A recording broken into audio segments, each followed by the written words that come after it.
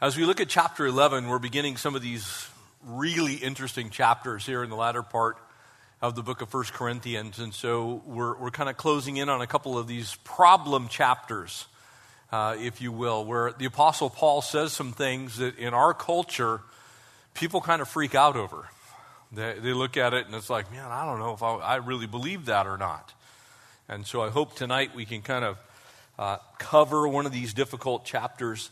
But it begins in a very, very wonderful way with verse 1 here in 1 Corinthians chapter 11. And it says, imitate me also as I imitate Christ. That, in essence, is the sum and the total of what we've been called to do while we're here on this earth. We're to imitate Christ. His doctrine, His gospel, His life, His living, His holiness, His sanctity. If you could just say one thing about Christian living, imitate Christ. You'll never go wrong doing that. And so the Apostle Paul begins that way. And would you join me? We'll pray and ask God to speak to us through His word. Father, we thank you for the power of your word. And we pray that as we unpack these verses, that God, you'd speak to us. In Jesus' name, amen. And so he begins in verse 1, imitate me, just as I also imitate Christ. And now I praise you, brethren, that you remember me in all things and keep traditions just as I delivered them to you.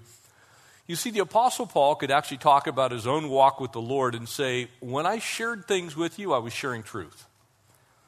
One of the problems that we have in our world, especially with the church in the world today, is that the church is abandoning biblical truth. They're walking away from a solid exegesis of the Scriptures. In other words, they're not speaking what the Scriptures themselves say. Excuse me, it's going to be one of those nights. As you can tell, I've got a little bit of a cold. I'm going to try not to cough. We'll see what happens. But as the Lord spoke through the Apostle Paul, what he was really speaking to the church is, if the Lord Jesus was here speaking to you on these subject matters, this is the things he would say. The Scripture, in fact, points always back to Jesus. And so the Apostle Paul wasn't making up his own word.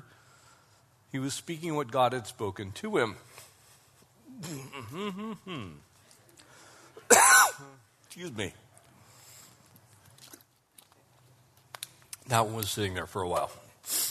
We'll see what happens.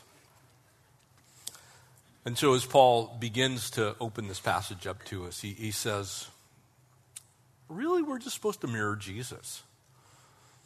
All the human examples, and we're all blessed to have them. I pray that for the most part, someone could say, I try and follow Pastor Jeff because he follows Jesus.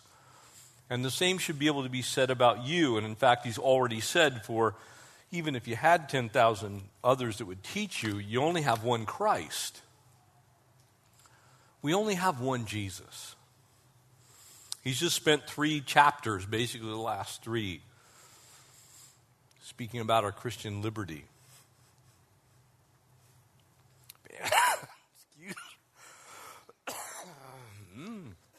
It's going to be an interesting evening, I can tell. I apologize. Whenever you fly long distance on planes, especially when you go to a foreign country, they recycle the air in that plane. So when you're in there for 8 hours or so, God only knows what you'll get. Amen? All right, thank you for being patient. And so as believers, Jesus is the real example, the true example, the one example. Philippians chapter 3 reminds us there in verse 17, join with others in following my example as I follow Christ. 1 Thessalonians tells us the exact same thing. We're to be mirror images of the Lord. Paul would write to Timothy, and he speaks there, he says, in me, display these qualities as I display Christ to you. Imitate me. Imitate Jesus. We have here what I call a strange passage alert, so I'll share it with you. So what's up with these next 14 verses anyway? Rather like my cough. What's up with that? But does imitating Paul, who's imitating Christ, really mean that you can't wear hats in church? That if you're here tonight and you're a man and you have a ponytail, sorry, but you're going to perish and burn eternally. That if you're here tonight and you're a woman and you have short hair, oh dear. No, it doesn't mean that at all. Yeah, and Paul gives us some instruction. I have gone through so many generations of this, speaking with, especially with kids who think that now they're really going to grow in their relationship with the Lord, and so they want to be holy, and so the first thing they do is, if you're a woman, you go out and buy granny dresses and a bonnet. And if you look hideous, you're more holy.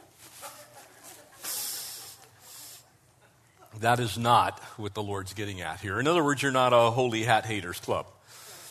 But the Apostle Paul is making a reference to the culture at the time. He's not trying to divide the church over a petty issue. Anthony was wearing a hat. And while some of you probably are looking at him going, no, that's kind of strange, he actually loves the Lord Jesus. So, amen? I always talk to people, because I've had people confront me on it. It's like, you have people on your worship team that wear hats. And I say, yep, we do. Well, the Bible says you can't do that. And I said, no, it doesn't. It says in the culture and in the context that there is something very specific going on in Corinth, and the culture and the context of this was irreverence. The culture and the context of this was, if you did the things listed here in Corinth, people would think something about you, and it would be very unflattering to the Lord Jesus. And so he's teaching them respect. He's teaching them respect for the church. He's teaching them respect for the people that are in the church. He's teaching them respect for the Lord. And so he says, but I want you to know that the head of every man is Christ, and the head of every woman is man. Almost sounds like God's misogynistic, doesn't it? Again, not what he's saying. He's trying to point to the original design of creation. And so as we try and imitate Christ, we're not to be imitators of the world. We're not to be imitators of carnality. We're not to be imitators of things that people could look at and mistake whether we're believers or not. You get the point? In other words, he's really saying, look, it's not about the hat. It's about what's in the heart. It's about what's in the head. It's what you believe and how you present that to the world. So if I were to come in wearing something that was grossly inappropriate in our culture because it would make you think something about me other than the fact that I'm a believer, that would be an issue. I'm afraid in our culture it's going to take more than a hat to do that. Amen? I don't care whether it's a ball cap or whatever. But God is speaking in a culture and in a time through the Apostle Paul, and so he simply says the world had crept into the church. And so we wanted to remind them who was the head of the church. Who was the head of the church?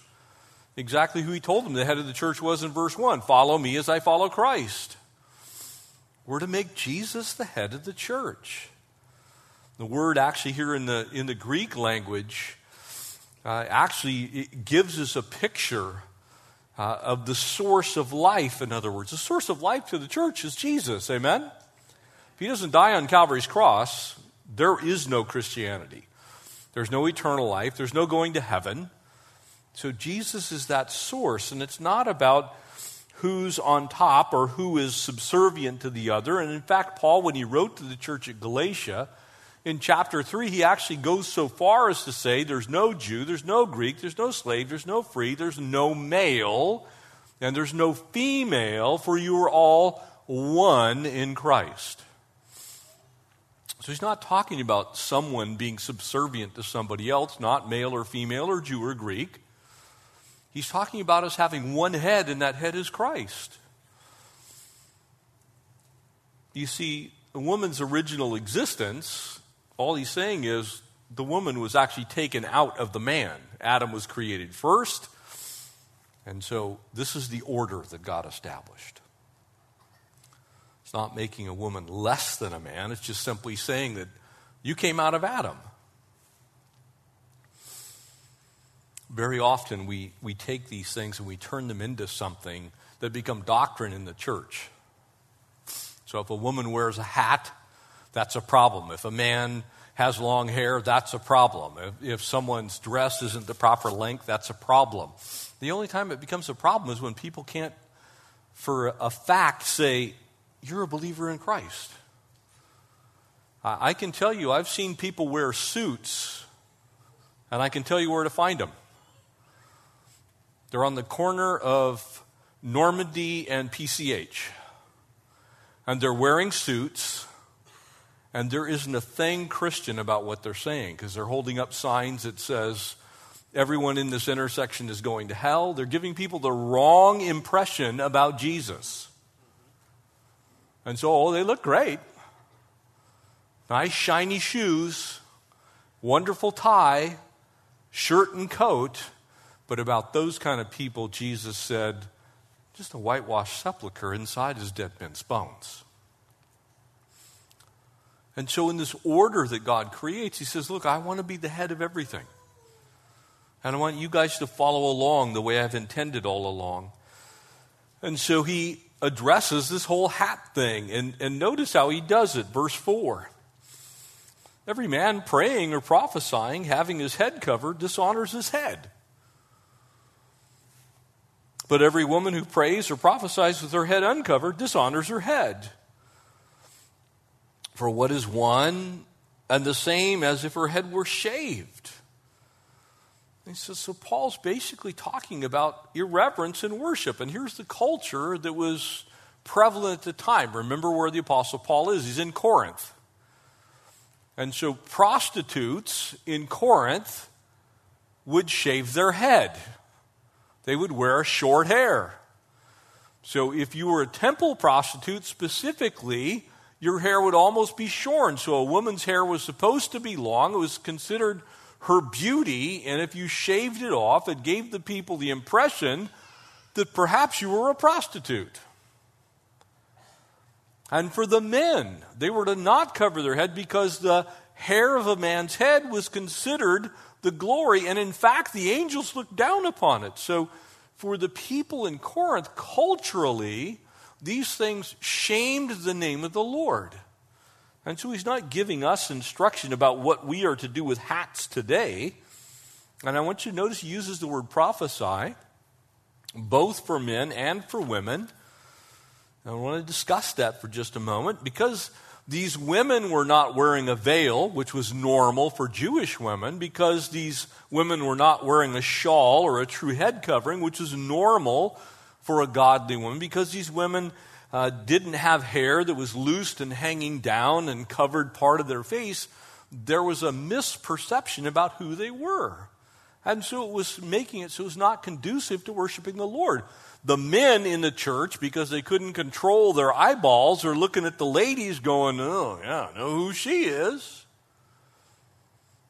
So that's why the emphasis that Peter will make is the inner person of beauty. It's the modesty that we ought to have so that we don't stubble our brothers or our sisters. We were created in the image of God, the glory of God. And so he wasn't making a legalistic command that everybody needs to dress a certain way. He was saying, look, the advice I'm trying to give you here is so that if you cause a disruption in the church and people are confused about who you are, whether you're a daughter or a son of God, whether you are a believer or not, is the issue. And so if you do something or wear something, and we can look at this in our modern context. I'm hoping that nobody is going to wear a sexually explicit T-shirt to church, amen? That would kind of send the wrong message. But how many of those are in our culture? You see them everywhere. And so what Paul's saying is, hey, would you not wear that T-shirt to church? Would you not wear the really short shorts? Would you not wear the really short? It's a cultural context. And we have to get this. Because otherwise, we're going to all go out and we're going to start shaving our hair a certain way, and we're going to start wearing hats or not wearing hats, and we're going to get stuck on hats and hair. And we need to be stuck on Jesus. If you balance these things out, what ultimately happens is if you take a graceless legalist, someone who says, well, the grace of God can't use anybody who wears a hat, then all of a sudden your standard is a human outward standard instead of a Christ-like standard that has its origin in heaven. And so he says, make sure you're concerned about the right things. You can also go the other way. We're not going to be doing communion with potato chips and Coke anytime soon, okay? Just saying. It's not happening. We're going to continue to honor the Lord. There are certain things that within the context of being reverent before the Lord, that's the right thing to do. It's the bread and the cup. It's not the chip and the bottle, okay? And again, that's just simple reverence. That's us honoring the Lord. Jesus said, this is my body which is broken for you, and he's going to discuss that next. That's what it represents. So we try as best we can to represent the bread. And we try as best we can to represent the cup. But here's where the legalists go. Well, what did the cup of Jesus look like? Oh, you don't use a goblet? I mean, is that sourdough or French you're using there? I mean, we all know that it was Passover matzah, so it's got to be, and after a while, now it's about what kind of bread it is or what kind of cup it's in. So you see how you can go too far either direction. And so the Lord's simply saying, look, don't be a lawless libertine and don't be a graceless legalist. Land in the middle. These are not matters of salvation. Nobody is going to go to heaven or not go to heaven because they did or did not wear a hat to church, okay? Can I just tell you that? So if you start getting that way, you need to seriously consider the amount of grace that you have in your life. Because it's about hats. Maybe that person can't buy that particular hat. Maybe that person is not, maybe they have some type of skin ailment. And they don't want to cover their head. They need to have air. I don't know. And guys, by the way, just so you know, underwear is called underwear for a reason. Leave it under.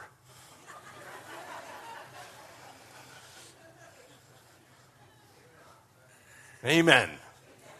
Doesn't honor the Lord. It makes you look classless. That type of thing. God is classy. Amen. So we want to honor him with everything. Hit the middle. The next thing that I'm going to say, and I'm going to get in trouble, so I don't care, honestly. What about women teaching? We hear so many extreme views on this subject. And I want to just take just a couple of minutes because we're going to cover this in greater detail.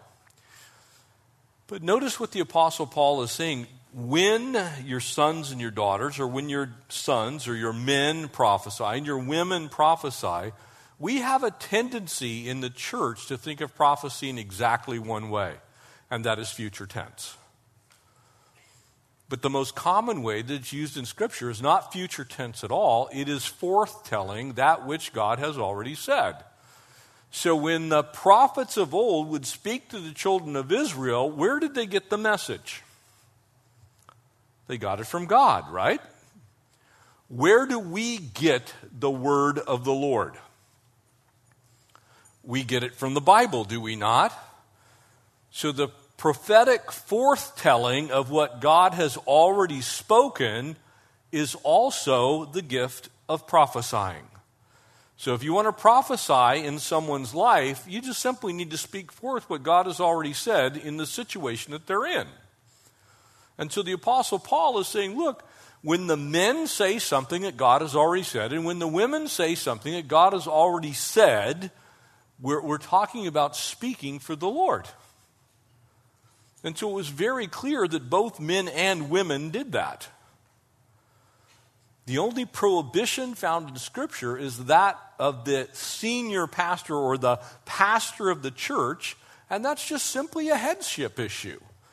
God made the man first and then the woman. It goes through marriage. It's a central issue that makes it so that in the church, teaching authority over a man, a woman should not have. But teaching, absolutely women can teach in church. They do frequently and often. And I will tell you personally, me personally, I have gleaned a ton of biblical truth from some incredible ladies who are also Bible teachers. Don't be shocked. Kay Smith, my own bride Connie. I listen to her studies. Sometimes I'm like, man, I never got that before. Kay Arthur, Becky Triblissi. Some ladies that I've listened to. Anne Graham Lotz has a whole teaching series that she does on a devotional life. It is by far and away the best I've ever heard. It's not even close. I have never heard a man teach on having a devotional life. And so you ladies can speak forth freely the word of truth. If you go on our website, let me tell you what you're not going to find. There's no disclaimer on the ladies' studies. If you're a man, please don't listen to this. You know why that is? Because speaking forth the word of truth is speaking forth the word of truth. We're not suggesting that the pastorship of the church should be turned over, but we are suggesting that biblical truth can be conveyed and often is conveyed by women just as effectively as it is by men. If you don't believe that, there's not a church on the face of the earth that if left to men teaching male children the Word of God, we would not have Sunday school for the most part. Amen? So be careful. Again, Paul's saying, look, hit the neutral, the middle ground. He says, don't be a disgrace. Because I think way too much is made of these verses. Verse 6, for if a woman is not covered, let her hair also be shorn. But if it's shameful for a woman to be shorn or shaved, let her be covered. In other words, he's just simply saying, look, do what you need to do to make sure that you're acting appropriately for your culture. It's really kind of simple. For a man indeed ought not to cover his head, since he's in the image and glory of God, but a woman is in the glory of man. And it simply, again, reminding us of the man was created first, then the woman. For man is not from woman, but woman from man. And the moment we say that, it's like, oh, there he goes, Paul the misogynist again. Nor was the man created for the woman, but the woman for the man. That's a simple biblical truth. You can read it in Genesis chapter 1 and 2 and 3. That's not a stretch. God saw Adam's loneliness, and he said of Adam, it's not good that he should live alone. I will make a helpmate that is his completion, comparable to him. He's just simply saying, look, I made the design. I knew what I was doing. So we'll follow that. And in fact, this was new news. This was revolutionary. Because where women had been in this culture at this time, they were treated as property. They were no different than a camel in that sense. Women not only didn't have any rights, they were considered the property of their husband. And so this is actually a reversal of that. As Paul fleshes all these things out, both here in Corinthians and also in the book of Galatians, he's actually giving the dignity that God designed back to the woman. Say, look, you were created for a purpose. It's beautiful, wonderful. It's complementary to the man. The man is not superior to the woman. Guys, just so you know, you are not the king of your castle. Jesus is the king of your castle. And you better be careful how you treat your bride.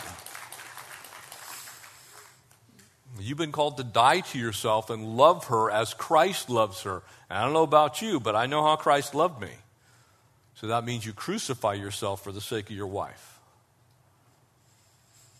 This is a beautiful picture of God's creation, what he was doing and how he was doing it. Genesis chapter 2, which we covered some time ago, so the Lord God caused a deep sleep to fall upon Adam, and while he was sleeping, he took one of the man's ribs and closed the flesh in place. And the Lord God made the woman from the rib he'd taken out of the man, and he brought her to the man. It's just a simple thing. There's a purpose for it. There's a reason for it. In essence, together, men and women as a nuclear family, as the beginning of a family, complete one another.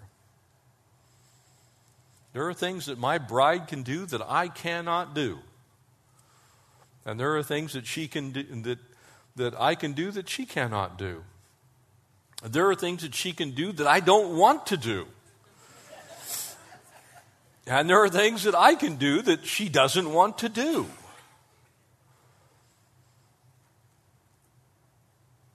We honor that because God's word says that's the order of his creation. So women were not any longer regarded as inferior. Verse 10, for this reason the woman ought to have the symbol of authority over her head because of the angels. The head covering wasn't a sign of subjection, but a sign of the woman's willingness to be under the authority of God. It's like, look, I want God's best in my life, just as the men were to be under the authority of God. Exactly as Hebrews chapter 1 says, the angels watch over us. They're looking down on this. This is a simple thing.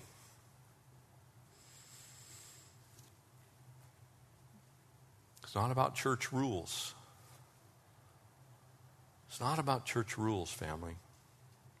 It's about being pleasing to God. Amen? Verse 11, nevertheless, neither is man independent of woman or woman independent of man in the Lord. Do you understand what he's saying there? He's saying we need each other. And there's an awful lot of insanity going on in our culture right now.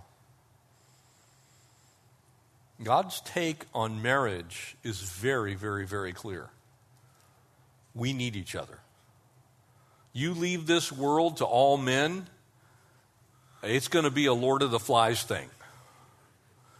We'll battle, we'll have, we'll make our forts, we'll rule little countries and all, I'll have my own country in Lomita. Guys are like that. There's a certain thing about us, the way that God has crafted our minds, even the basic pathways of our thinking. And while it's not universally true that every man feels the same way or thinks the same way, in a general sense, I'll ask you a simple question. Anybody in here have any idea how many women are buried at the cemetery in Arlington? You want to know?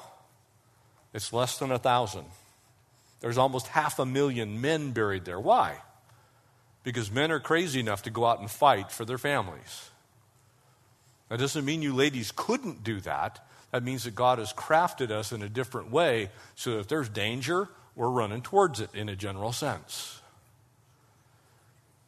True? Yeah. Amen. For you ladies, if you leave us guys to raise the children, they will be cannibals. We don't nurture well. We kind of like, oh, I'm sorry you broke your arm, but it'll look okay crooked. You'll just look tough. In a general sense, and again, please understand what I'm saying. In a general sense, there is a difference between men and women. How we think, how we see, the level at which we interject emotions into the things that we do and say. There is a difference. And anybody that can't see that is just plain blind. Men are not women, and women are not men. And so God's saying, look, I made you that way. Rejoice in it. As the woman came from man, so man also comes through the woman. Do you see it? Look, none of us guys are here without you ladies. Amen? We're not. Every one of us has a mom. There was a woman in our history that brought us into this world. So you can't do it without us. We can't do it without you. We're supposed to be in this together, and we each have our own role. And those roles are not necessarily set in concrete to where it needs to look like one way versus another way. But again, in a general sense, but all things are from God. Adam was created before Eve. Eve came from Adam. But all men since have been born from woman. It's this crazy, wonderful thing that keeps us appreciating each other. It keeps us desiring for each other's best. I don't know if you've ever stopped to think about what it would be like if the world was just made of men or just made of women. It would not be the same place. God knew what he was doing. He created the family with the right amount of nurturing and the right amount, I'm just going to this job. I hate it, but my family needs food on the table and I'm going. Now, it doesn't mean that you ladies can't do that. This means most men are actually wired that way. It's like, I'm going to go beat this. It's kind of like me and my cough. It's like, no, he's not getting me. I'm going to stay up here and keep teaching. There's no man on this earth that doesn't have a woman to thank for carrying our silly little carcasses around for 9 months. Amen? Just saying. And by the way, it wasn't easy either. And likewise, there's no woman on this earth that is not half genetically a man. Amen? You get the picture? What God's saying? He's saying like you're not independent of one another. You're interconnected because everything comes from God, and he made us that way. And as God creates those roles, as God creates those relationships, there has to be lines at some place of some kind of authority. But that authority is not based on superiority. Amen? It's not. No man on the face of this earth is superior to any woman on the face of this earth. We just have different roles. Those are God-designed, God-created roles. As God created us unique with complementary characteristics, he intends for us to follow that design. And when we get out of whack, it's not good. Amen? Case in point, what's going on in our world right now. It's not good. It is not good what's going on right now. The amount of social data, the amount of psychological data that's been amassed about children who live with a single parent and children who live with their biological parents and are raised in that environment, the difference between those two groups is like night and day. Why? Because we actually both add something to raising children.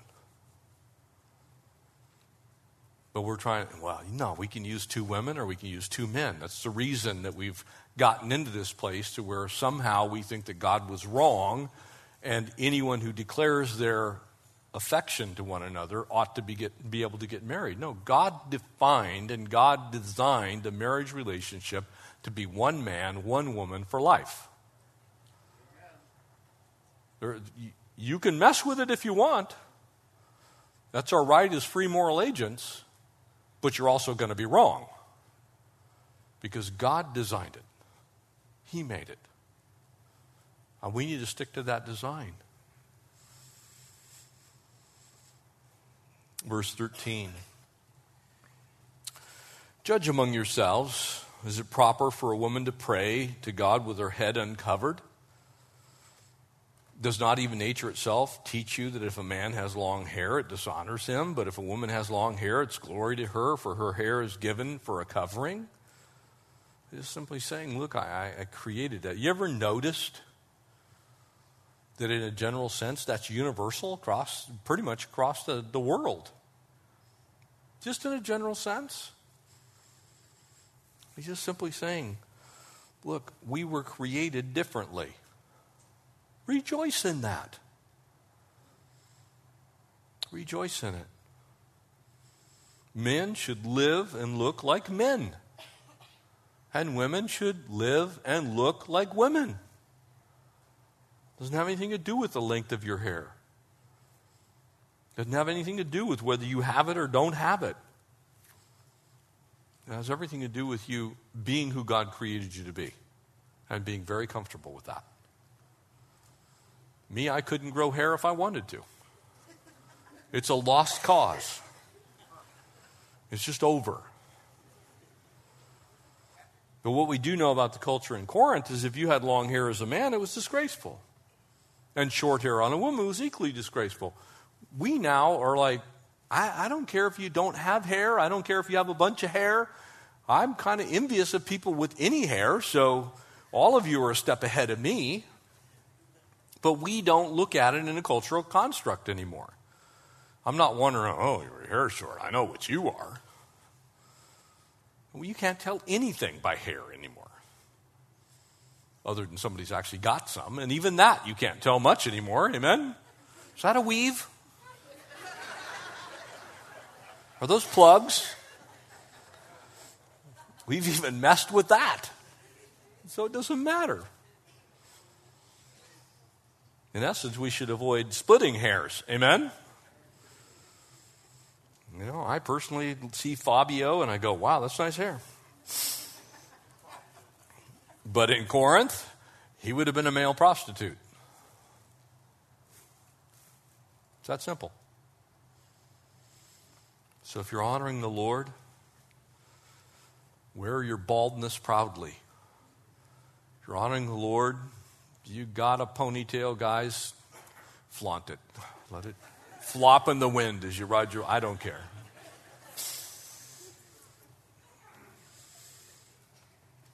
Just be like Jesus. If people can't remember a thing about you, they should remember you love Jesus. They can't remember what you're wearing. They can't remember what your hair, whether it's long or short. That's why he says in verse 16, but if anyone seems to be contentious, we have no such custom, nor do the churches of God. In other words, don't be contentious over these things. And yet, churches get contentious over this. I've walked into churches where, where's your head covering? How come your head is covered? Look, the long and the short of all of this is, for each one of us in this room, our main responsibility is to make sure that people know Jesus. That people know that we love Jesus.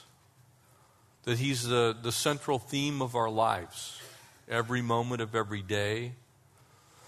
It's not about the color of the building. It's not about whether we have pews or chairs. It's not about lights. It's not about whether we have electric guitar or we only go acoustic. You see, when you start caring about those things, pretty soon Jesus takes a back seat to that. I've actually worshiped in churches where the worship team isn't even visible. They're like in an orchestra pit. And again, I'm not so much mocking as I'm saying that's how far you can go. It's like, well, if somebody saw us and we're playing an instrument, it might take glory from the Lord. Look, none of us are so dumb to know that the music isn't being made by the stage, okay? So my point is this. All of those external things don't matter to God. He couldn't care less. He's not sitting around going, well, I wish they wouldn't use the electric guitar. Or I wish the lights wouldn't move. It might steal the glory of God. Those things are so absurd to God because the thing he cares about is your heart. He's going, I can't believe they're haggling over lights and electric guitars when their heart's not right with me. So he's saying, imitate Christ. Let your heart be as his heart. Don't be contentious. Don't start silly customs. Serve the Lord your God. Amen. I want to bring the pastors up front. They'll be available for prayer. I'm going to cease talking. I apologize for my frogginess. But it's not about one sex being better than the other. It's just simply about us being like Jesus. Amen? Father, we thank you for your goodness to us.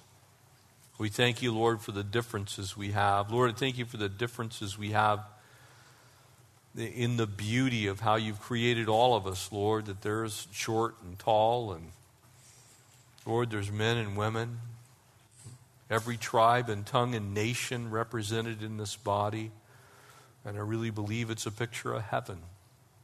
And so, Lord, help us to keep the main thing the main thing. Would you, Jesus, be front and center in our lives? Would we always remember that beyond all things, when we leave the room after we've spoken to someone, we pray that we leave behind the fragrance of Jesus, a triumph, Lord, for you. And so, God, we thank you for using us. We thank you that our lives count for something for your kingdom. Lord, do we have meaning and purpose? Help us to not focus on the silly things, but help us to focus on the main thing. And Jesus, that's you. It's in your name we pray. Amen. Amen.